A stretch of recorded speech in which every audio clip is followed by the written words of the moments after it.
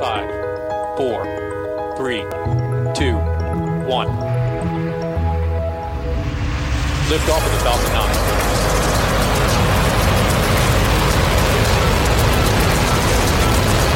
Falcon 9 is clear the towers. Hi, I'm Mark Boucher, and this is the SpaceQ podcast. Before we get to today's podcast, a note on next week's Terranauts podcast. Next Tuesday, the 12th of November, is an important anniversary for Terranauts. That is because it is the 24th anniversary of the launch of Space Shuttle mission STS-74, which was the first time Terranauts host Ian Christie ever sat in Mission Control Center and watched the shuttle go to space with an instrument that he had helped create on board. It's the day that made Ian a Terranaut. To mark the event, we have a very special guest for next week's episode. We can't say much about it yet, but tune in next week to find out who it is and why it's an important anniversary for them as well. Okay, just a reminder, if you like the SpaceQ and Terranauts podcasts, please support us at Patreon at patreon.com/SpaceQ. Okay, on to this week's podcast. We have a special podcast from the recent International Astronautical Congress in Washington, the Heads of Emerging Agencies Plenary. This is a new plenary session at the IAC.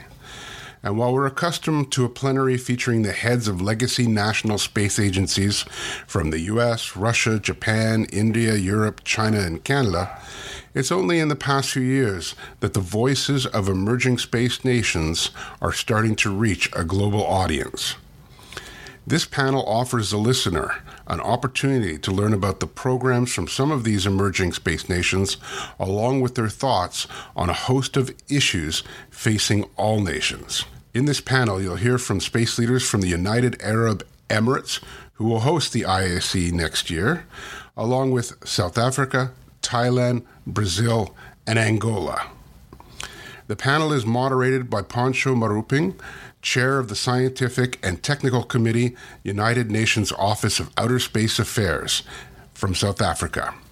The panelists include Mohammed Nasser Al-Ahabi, Director General, UAE Space Agency; Valanathan Munsami, CEO, South African National Space Agency; Anand Snivong, Executive Director, Geoinformatics and Space Technology Development Agency, Thailand; Carlos Augusto Teixeira da Moura, President, Brazilian Space Agency; and Zolana Rui Jao, General Manager, National Space Program Office, Angola. We've edited the recording, removing individual introductions to keep the podcast within a reasonable length. Listen in. Good morning, everyone. My name is Pancho Maruping. I'm the chair of the South African Council for Space Affairs. I also currently chair the United Nations Subcommittee on Space Technology. In line with this year's theme, the power of the past and the promise of the future, emerging space nations do want to be part of this future. They have awakened to the realization and appreciation of the impact that space science and technology can make in addressing socio-economic challenges. This morning, we will engage with the panel to look at issues such as the technology drivers that are enabling the emergence of or the participation of emerging space agencies, some of the strategic partnerships that support this, issues around space governance and space, fourth industrial revolution, and the SDGs. I will now give each panel member about 3 minutes to make their opening remarks, and then that will then be followed by a few questions from me, and then we would like to encourage the audience through Slido to also pose questions that we will then address to the panel later. So over to you. Good morning. It's a pleasure to be here, and I would like to take this opportunity to give you an overview of our UAE space program. As you might know, UAE has an active space program in the Middle East. Basically, our country has identified space as part of our current and the future, and we have been investing in space in the last 20 years.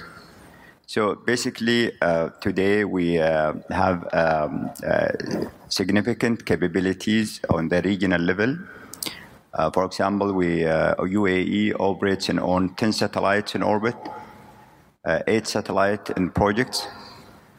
We have the first space agency in our region. We have a mission to Mars, what we call the HOPE. This will be launched next year. It's a scientific mission that we do in cooperation with some international partners. Basically, for us, this is a platform to acquire knowledge and networking and technology. The country has invested in our space activities more than $6 billion so far in different activities. We have a strong capability in satellite communications. We have 2 companies that are providing satellite broadband services to the Middle East, Africa, and even to South America. I had a word with Carlos that one of our satellites is providing coverage to Brazil, connecting schools and clinics in remote areas. We have a significant capability in education, in space education.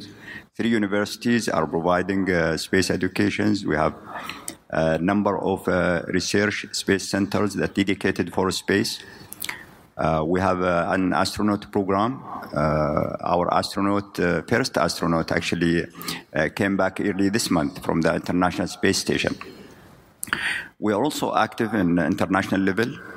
We have a great cooperation and collaboration with most of space agencies. Not only just signing, but we have active projects. We also have a good presence on the international level in terms of peaceful use of space, especially in United Nations and COBOS. We are also an active member in IAC. And also we are hosting IAC next year in United Arab Emirates and Dubai. We're also focusing not only in our country, but in our region. We are trying to establish regional space cooperation, especially with the Arab countries. We managed to get 11 countries early this year to establish what we called Arab Space Cooperation Group. It's a starting step towards a bigger cooperation in the future. We are trying to focus on building capacity, try to bring hope to the young people using space. We know space is a tool for innovation, inspiring people, and this is what we try to do. I'm very happy later on to answer some questions. Thank you. Okay, thank you very much. Next is Dr. Mansami. Thank you, Chair, and thanks for the opportunity, and good morning, everybody. If I had to characterize the South African space program, the phrase I would use is gearing up. So essentially, what we're trying to do is look at projects that are at the turning point that will set us in a new trajectory, essentially. And just to capture 3 projects very quickly, the first is on space weather. We have the only accredited space weather center in Africa, and we've been designated by ICAO, the International Civil Aviation Organization, to provide space weather for the aviation sector in Africa. And we've just got commitment from the government to build a new space weather center, which will be 24/7 operational. And we're also currently looking for a research chair who will develop capacity in South Africa around space weather. And the second project is on the assembly, integration, and testing facility. So we have an AIT facility which was built in the 80s.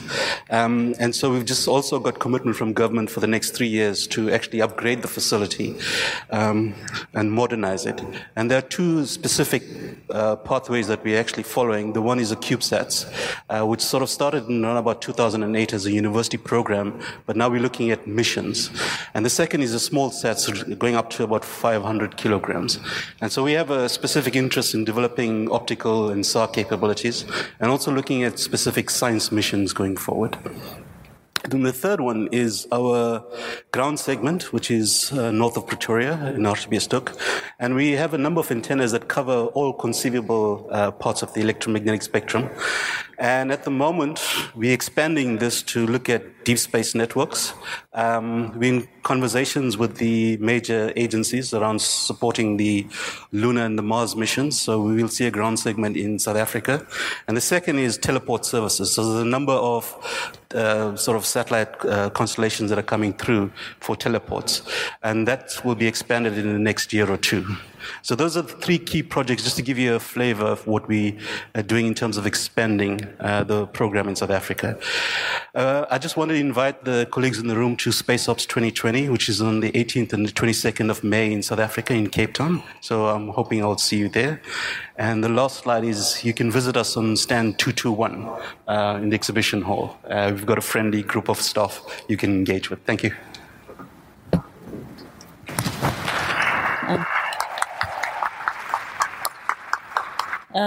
Thank you. The next speaker is Mr. Snidwang. Thank you. Well, in Thailand, space activities are carried out by a number of department agencies. On the government side, we have more than 10 active departments and agencies actively working on different aspects of space. But we also have private sectors, company. There's a number of startups that are interested in different type of space manufacturing and services. Also universities that are working on research and many things. So then that's why we ready now to coordinate that. We have the National Space Policy Committee chaired by the Deputy Prime Minister, and working on policy and others. As for GISTA is just one of the public agency organization. In the past, we put a lot of emphasis on. Well, I just have that Thailand and space has a quite long heritage. We have used satellite communications for more than 30 years. The first ground station was established, I think, almost 40 years ago.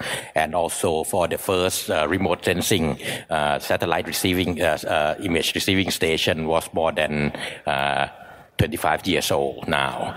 But recently, the remote sensing and also geoinformatics applications and mapping are being not only by GISTA but other departments and also private companies has already been take care of many aspects of those. So right now, as for GISTA, we are emphasized on 3 more new areas. The first one is, of course, we know that one of the weakness of to develop space activities in Thailand is on the policy side, where we have a national policy committee, but the awareness among top policy people on space are still not very, very high. So right now we establish a new program which is called Space and Geoinformatics Platform for Sustainable Development to what we call Actionable Intelligence Policy. So that means policy have to be both actionable and intelligence. The second area that we now emphasize will be on space economy. through industry, manufacturing, and services. As TISDA, we are not doing this alone, but we facilitate through several means and incentives to small and large companies. And the third and last area will be space science, space experiments, space exploration, including the space weather, space situation awareness, and so on. This is, of course, it's a collaboration between civilian and military agencies that we as one of the new priorities for space for Thailand. So thank you very much for my briefing.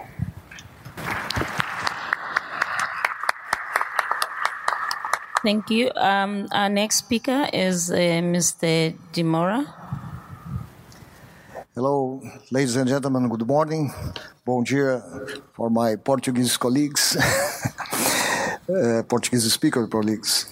Well, as probably most of you know, Brazil is a very huge country with so many discrepancies in our realities.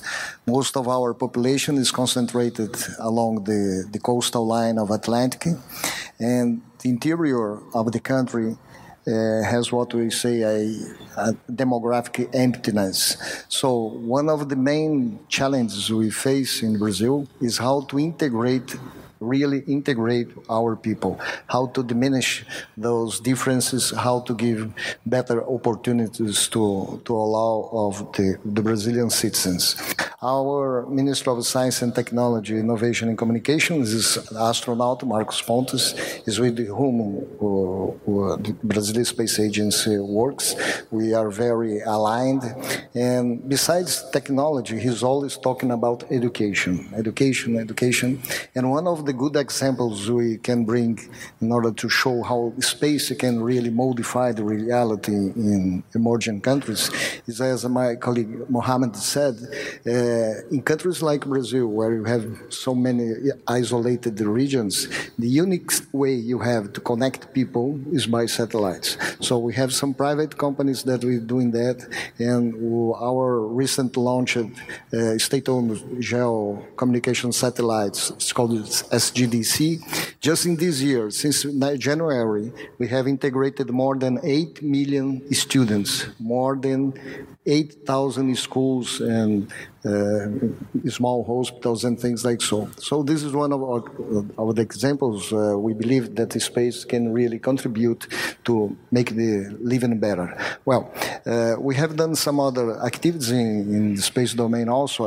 In fact, we initiated in the early 60s with NASA doing some small experiments in the atmosphere. So we keep some capabilities in launching rockets, in general sounding rockets. We have 2 launch centers, and we have also developed a lot of capabilities in Earth observation systems. So we have a National Institute of Space Research that has a lot of good work on space weather, meteorology, Earth observation, and other things. We have today eight federal universities that give courses on aerospace engineering. So it's a very good information for all of you that want to collaborate. We have young people eager to apply their knowledge in engineering and science. So it's really a pleasure to be with you and to share our expectations and our possibilities of cooperation.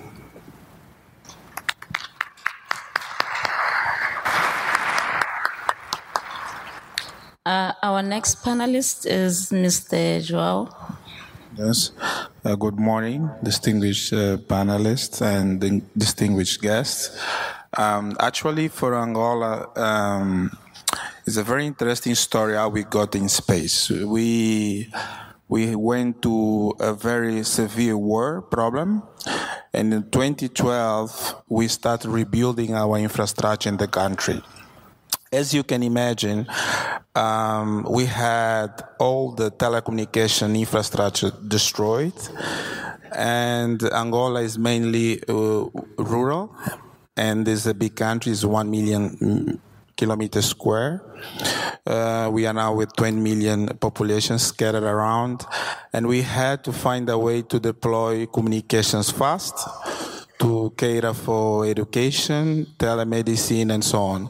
So the government took the decision in 2013 to acquire our first satellite called ANGOSat-1, which with the aim of delivering satellite communication throughout the country, because laying fiber and the other network infrastructure will take some time.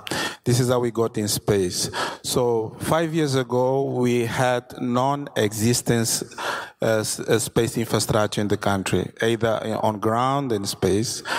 Today, we can say that we are among 8 nations in Africa where are quoted to have space infrastructure. Besides the communication satellite that we are now building, ANGOSat-2, which is a high-throughput satellite with 6 transponders on C-band and 24 beams for Ku-band internet delivery.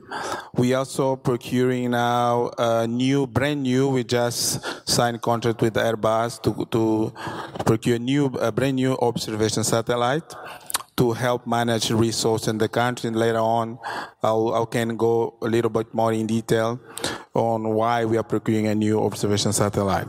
I also like to focus that for the last 5 years, we have done tremendous job on space education and training.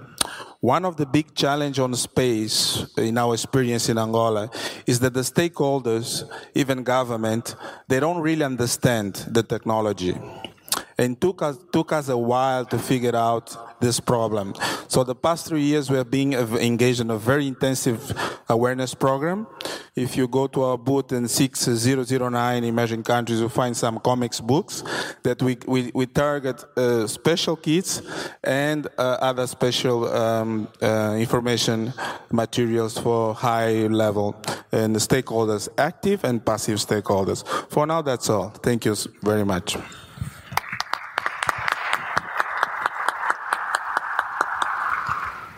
Thank you. It is said that one of the major changes that has happened and allowed more participants is as a result of the decreasing in barriers to access to space. For example, between 1970 and 2000, the cost to launch a kilogram remained fairly steady, an average of $18,500 US per kilogram. With the SpaceX Falcon 9, access to ISS, the cost is about 2,700 per kilogram. What are some of the technology drivers that you believe enable new emerging agencies to get involved in space? Well, in our case, in UAE, maybe our story is different because we had before space infrastructure. When the space agency was founded in 2014, we have decided not to operate, but to coordinate, facilitate, and integrate. So what we try to do to promote our space sector is to become a funding agency where we support our research centers in certain technologies that it's not probably available, but it can provide a niche for us. As a young space, nation, I think it's the case for everyone. A CubeSat is a good way to educate and to probably promote space.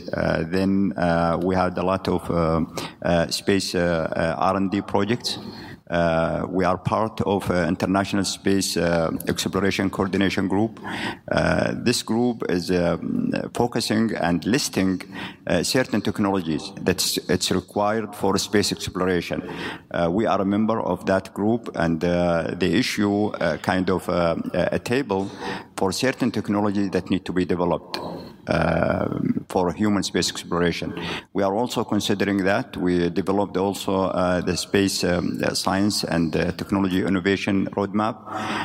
So we try to work on plan using the fund coming from the space agency to direct, these technologies. We also work on different track, which is space investment. Try to boost our space sector through invest in space economy. We just issued our strategy, which is a 10 years working plan or roadmap.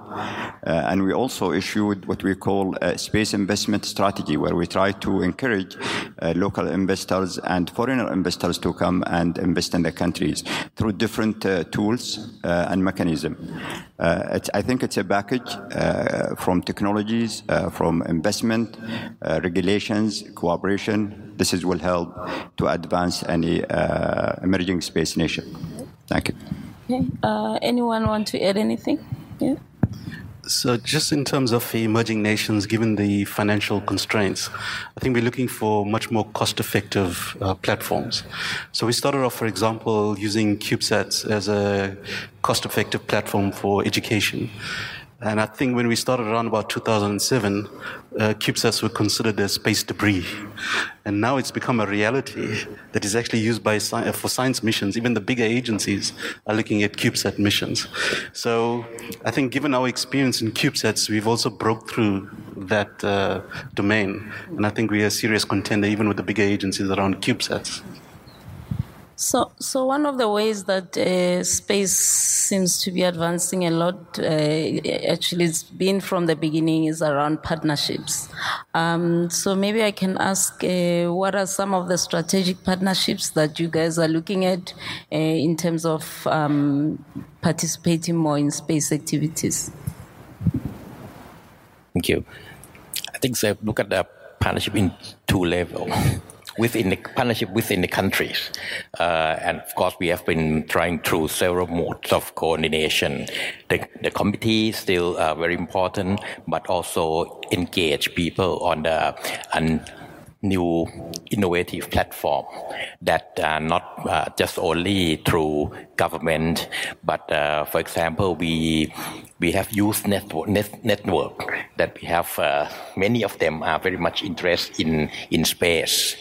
Another level will be partnership at the international level. Well, in Asia and Pacific, we have many opportunities. APR staff, for example, APSCO, GEO, and so on. So these are, we have this at the regional level, and also at the truly global level, Corpus and others.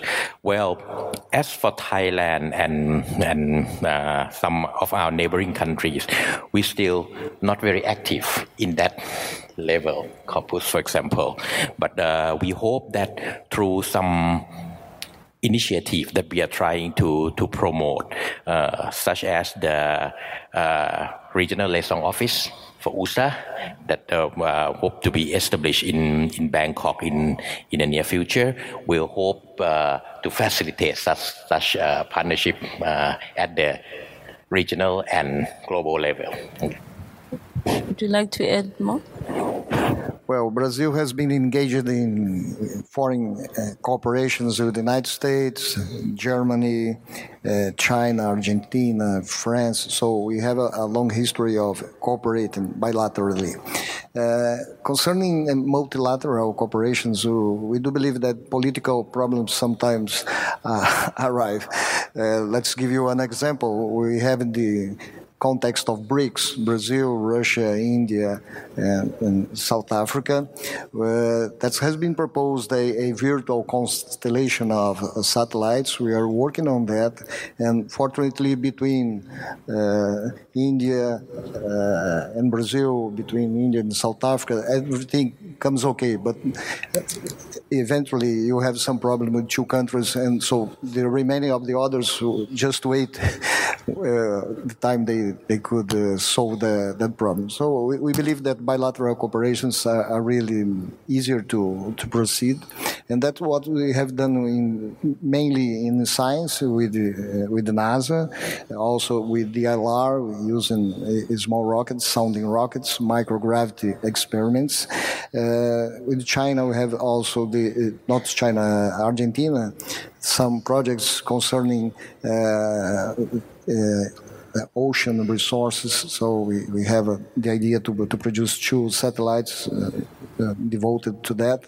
And we believe that with all this new way of doing things in space, the small sats, we can really have better opportunities to engage in cooperation with our neighbors in South Africa, the whole Africa, and our neighbors in South America also. So those are cheaper, and we have a launch center. We are developing a small satellite launcher. So we believe that we can do things easier instead of just going on piggyback with the great launchers. Okay, thank you. Do you wanted to add anything? Yes, I also like to contribute.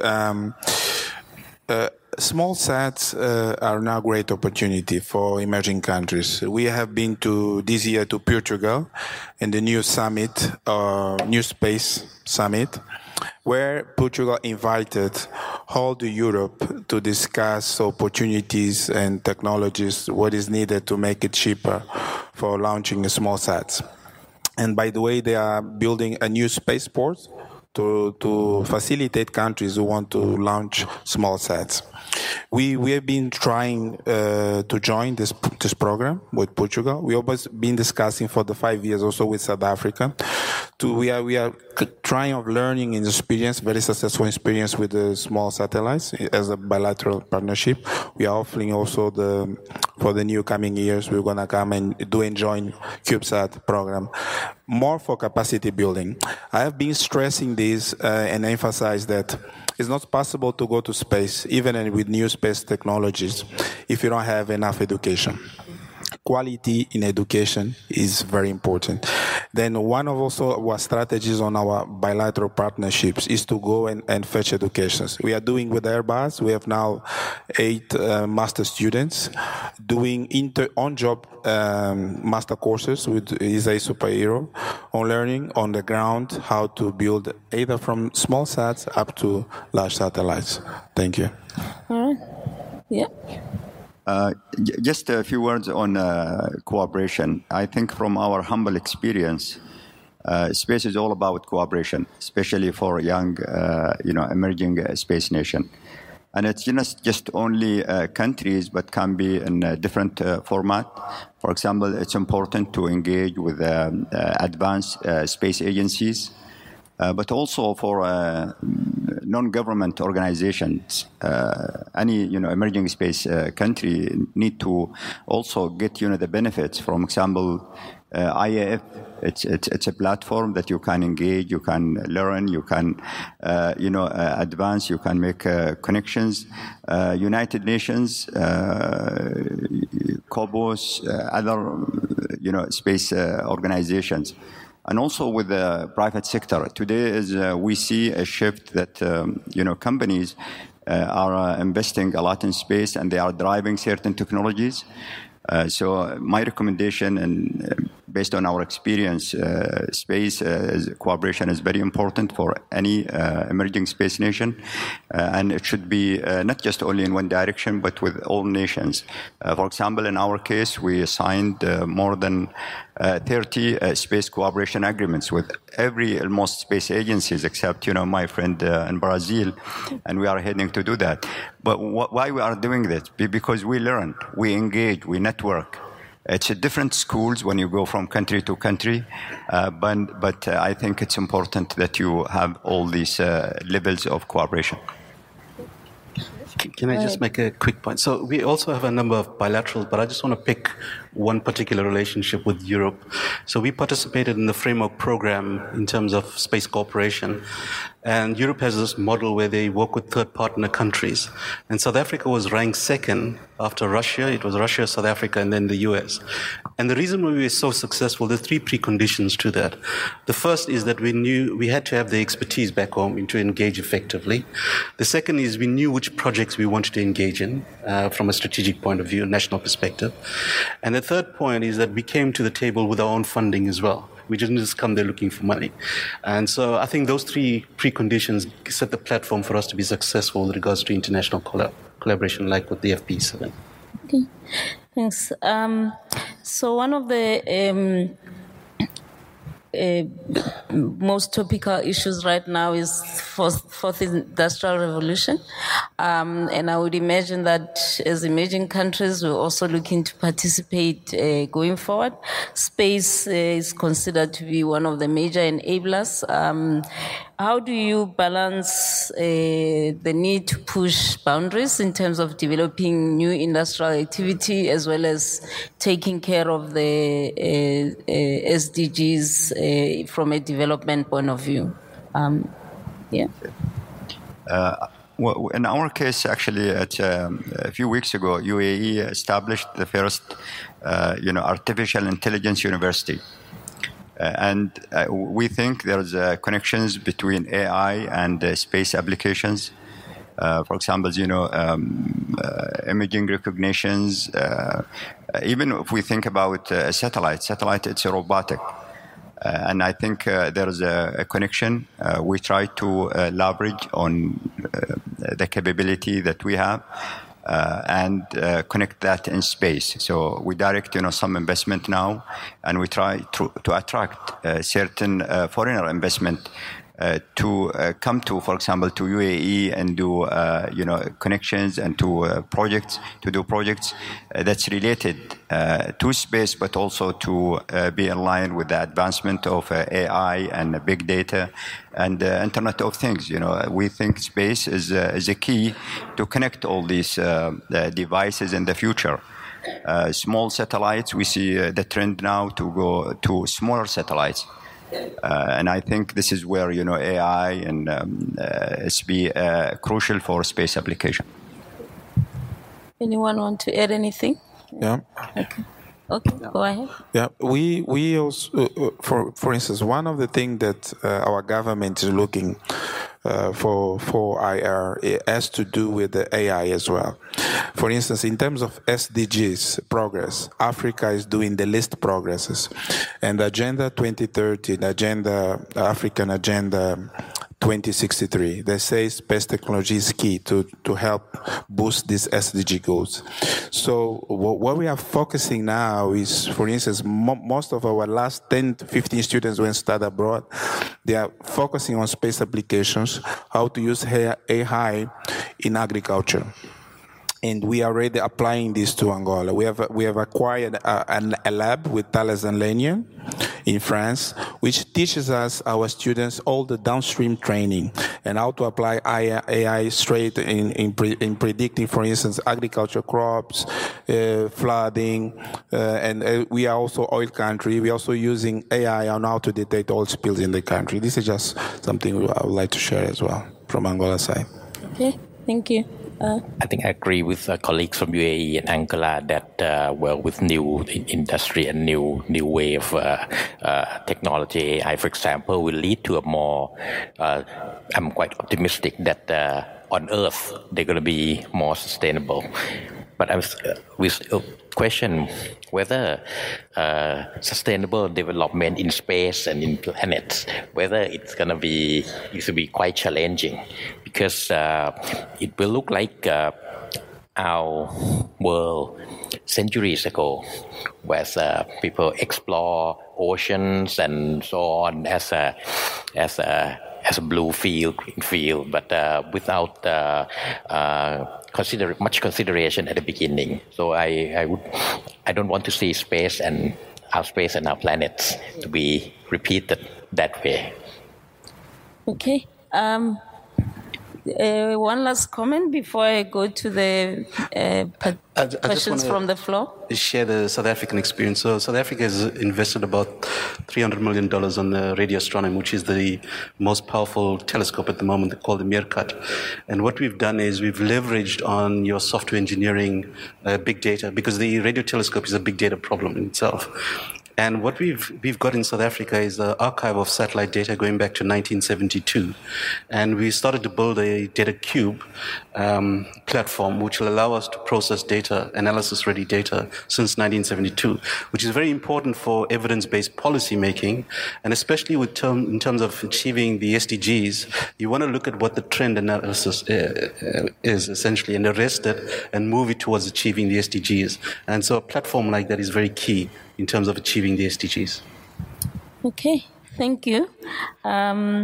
So please continue to post your questions. I'm going to take audience questions now.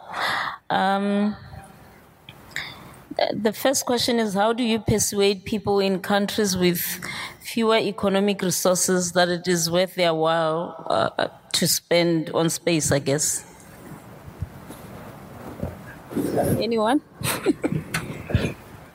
Well, the main driver I have for that is the examples we gave, considering connecting isolated communities.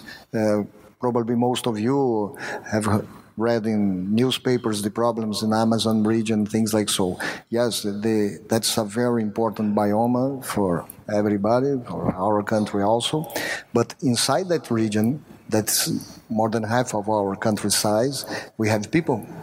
We have 20 million people living there, and they need to study, they need health care, they need a lot of things. So how to arrive there and get there in contact?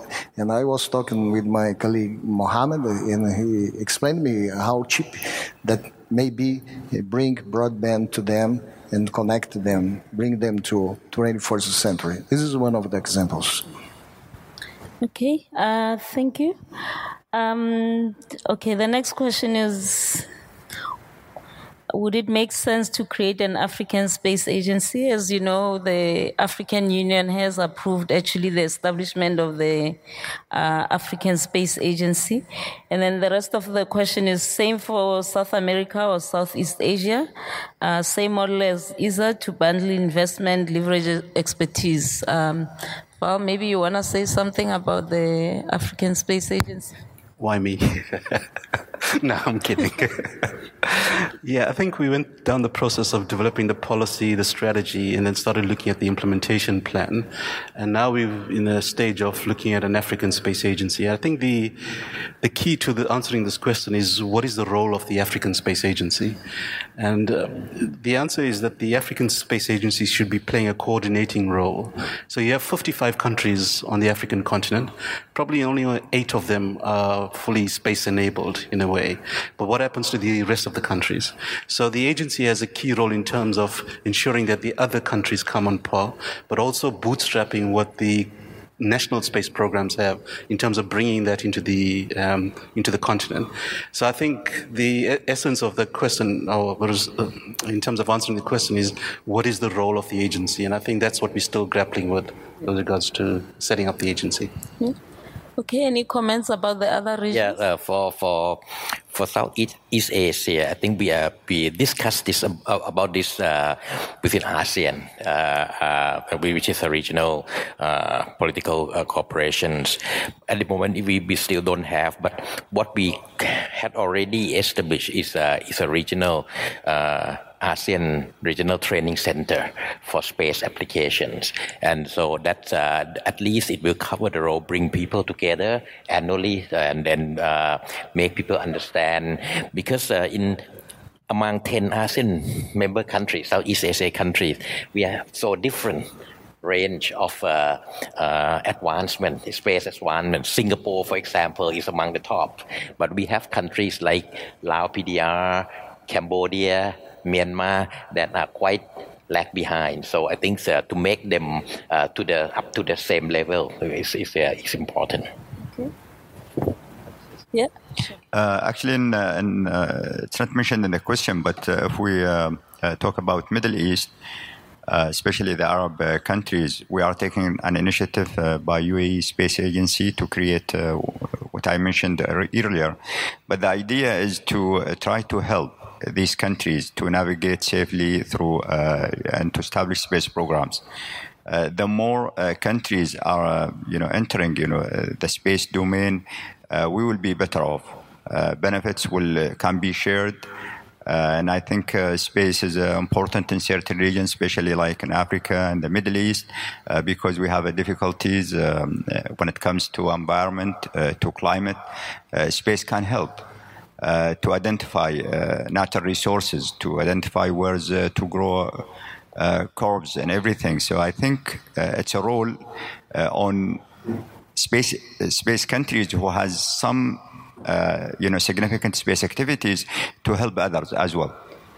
Because, the benefit will be shared and everybody will be getting, benefits. The other question is, any of you participating in the Artemis program and the Gateway project in any capacity?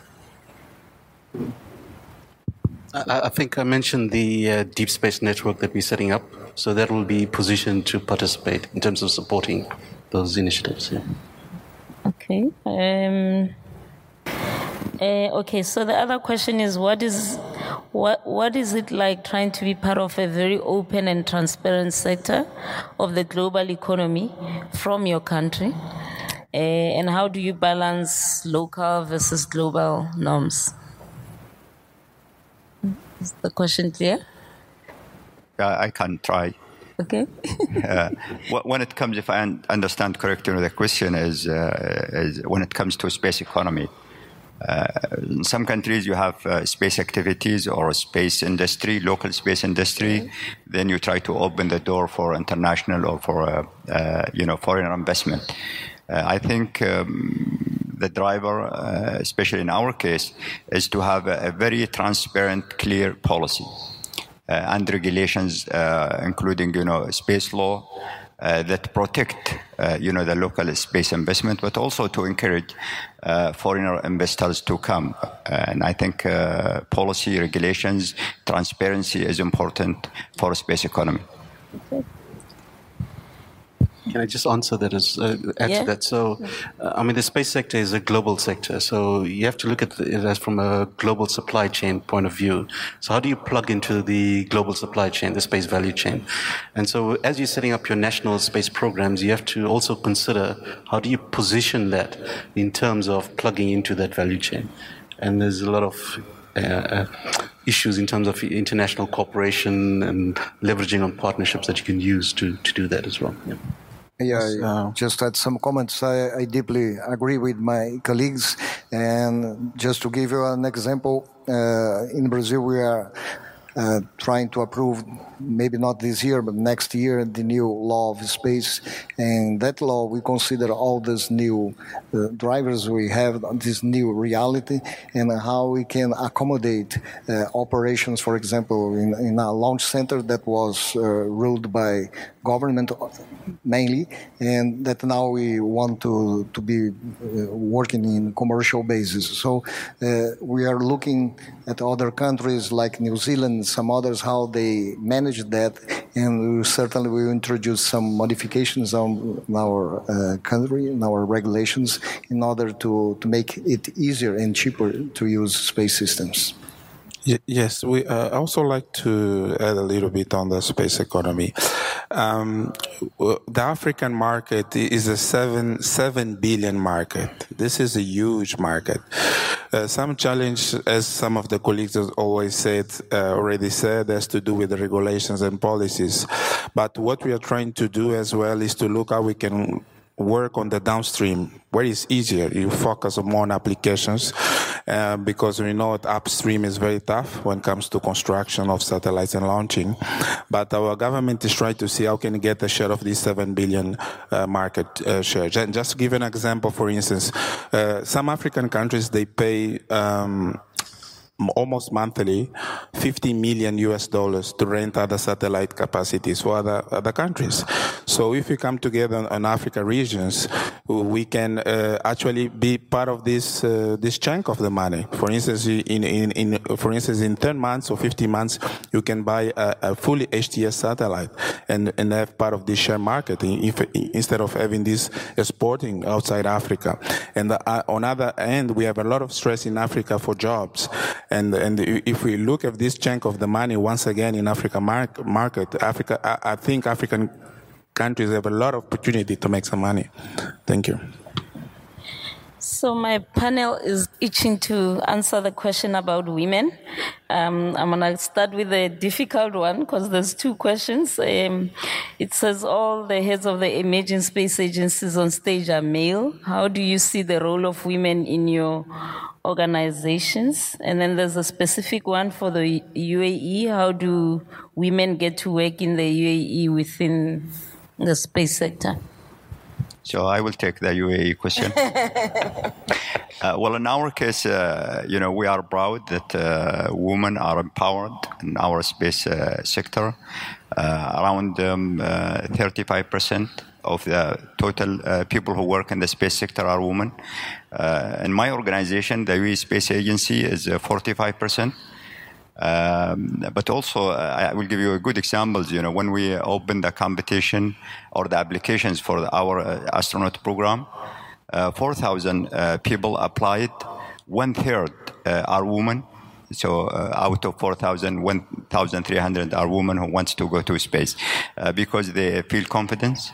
And also today we are winning, the UAE Space Agency winning the 3G award, which is geography, gender, and generations. Yeah. So we are proud of women in our space sector, and I think they are doing great. Yeah. Nobody gets to not opt out of this question, yeah. So you all have to answer the question.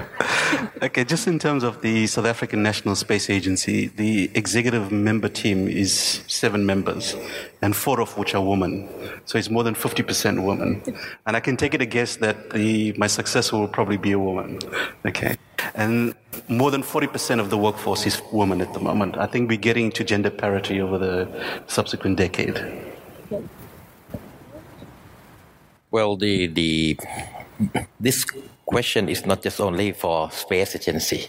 It's applied in Thailand for other science and technology disciplines as well.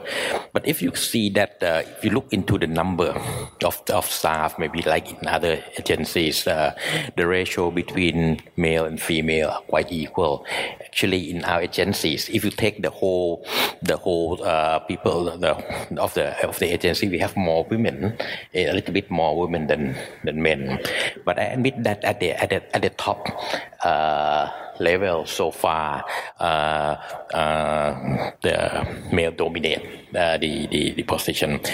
Our agency established already for 15 years, and we had already 3. I'm the 3rd director. All of them, unfortunately, were male. But we have at the deputy level, we have good candidates. So it is possible that we'll see more women in the future at the top management level. Well, I would say that male may be in great numbers, but certainly women are brighter. That's what we see in our agency in many of our technical domains. For example, in Brazil, I would say that today most of the students are women. In medicine, they are the majority. For example, in the Air Force, in the health sector, majority are women. So they are technically really very good, very devoted.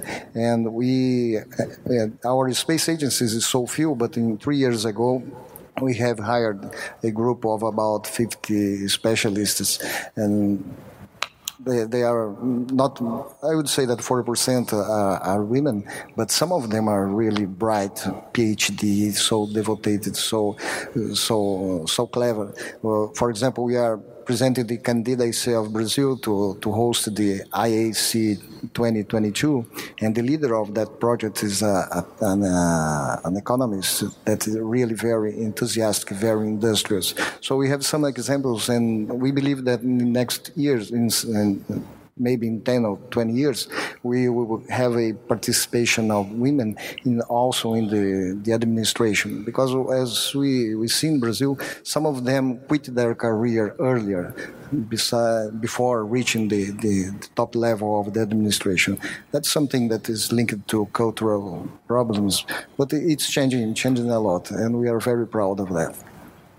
Okay. In our case, we are going to a 30% ratio. We are going to work on 30%, but very interesting scenario. I had the pleasure to be from the beginning when we recruited all the 70 engineers we have now in the agency. And the 30% of women, actually, when we do evaluations, they contribute closer to 80% of the good results we have. Although there are few in our institution, but they really contribute to most of the good results we have. And they also to progress much faster on the ladder. And in our case, the two deputy in our agency, they are women. And I think I'll be replaced very soon. Yeah. Don't think I'm going to forget these responses. Just one last question. How do your government interpret the legality of commercial utilization of space resources under international law, considering plans to go back to the moon? Yeah? In our case, we just drafted and our space law was approved from the government. When we drafted that law, we considered these new trends in space, including space resources. And I think it's coming. Also, we touch based and try to regulate human space flights, for example, space tourism. I think it's important to be prepared in terms of space resources legality, and also to be active with the international space community in terms of trying to get common understanding and common agreements about ownership of space resources, and that's important for space exploration. In our case, we are acting on both tracks, on the national level and international level. I think it's important for emerging space countries to start thinking about the regulation framework, including space law, and it's important because it will provide clarity, provide credibility in the international level. Anybody else want to add anything? No? Yeah, go ahead. Okay, thanks. As the chair of our Space Council, you probably know the kind of work we're doing. So at the moment, we're going through a reform process in terms of our Space Affairs Act, our regulations. And I think a lot of the drivers for that is in terms of what's coming out now in the domain, including looking at these new missions that are coming through, mining of the resources. I think we're still trying to get a position paper around that in terms of what it means going forward.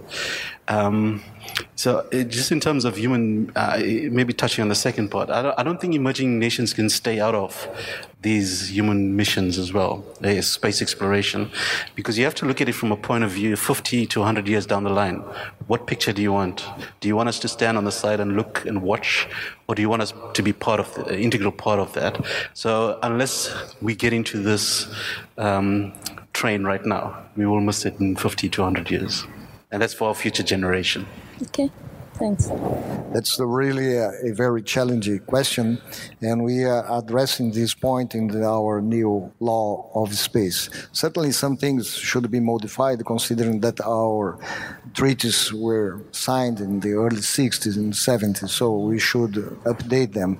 And we believe that the main ideas that supported the Treaty of Antarctic region, they should be the basis for what we would like to do in space. Okay. All right. Thank you very much. That's all the time we have, unfortunately. Well, that's a wrap on this podcast. If you have comments on this episode, you can email me at podcast@spaceq.ca. I read and answer all your comments in a timely fashion. You can also find SpaceQ on Twitter at Canada in Space, and we post all our articles and podcasts to Facebook. Regardless of which app you use to listen to us, we'd really appreciate it if you could rate our podcast and write a review. Of course, that's only if you like us. Your rating and review will help us in getting the podcast widely listened to. And hey, if you like what we do, please support us on Patreon at patreon.com/SpaceQ. Lastly, if you haven't listened to the latest episode of our new podcast, Terranauts, what are you waiting for? Host Ian Christie is a natural interviewer who knows how to tease good stories from those who work every day in space but don't go to space. Terranauts is available on Apple Podcasts, Google Podcasts, Spotify, and your favorite app. Listen to it now. Thank you, and we'll see you next week.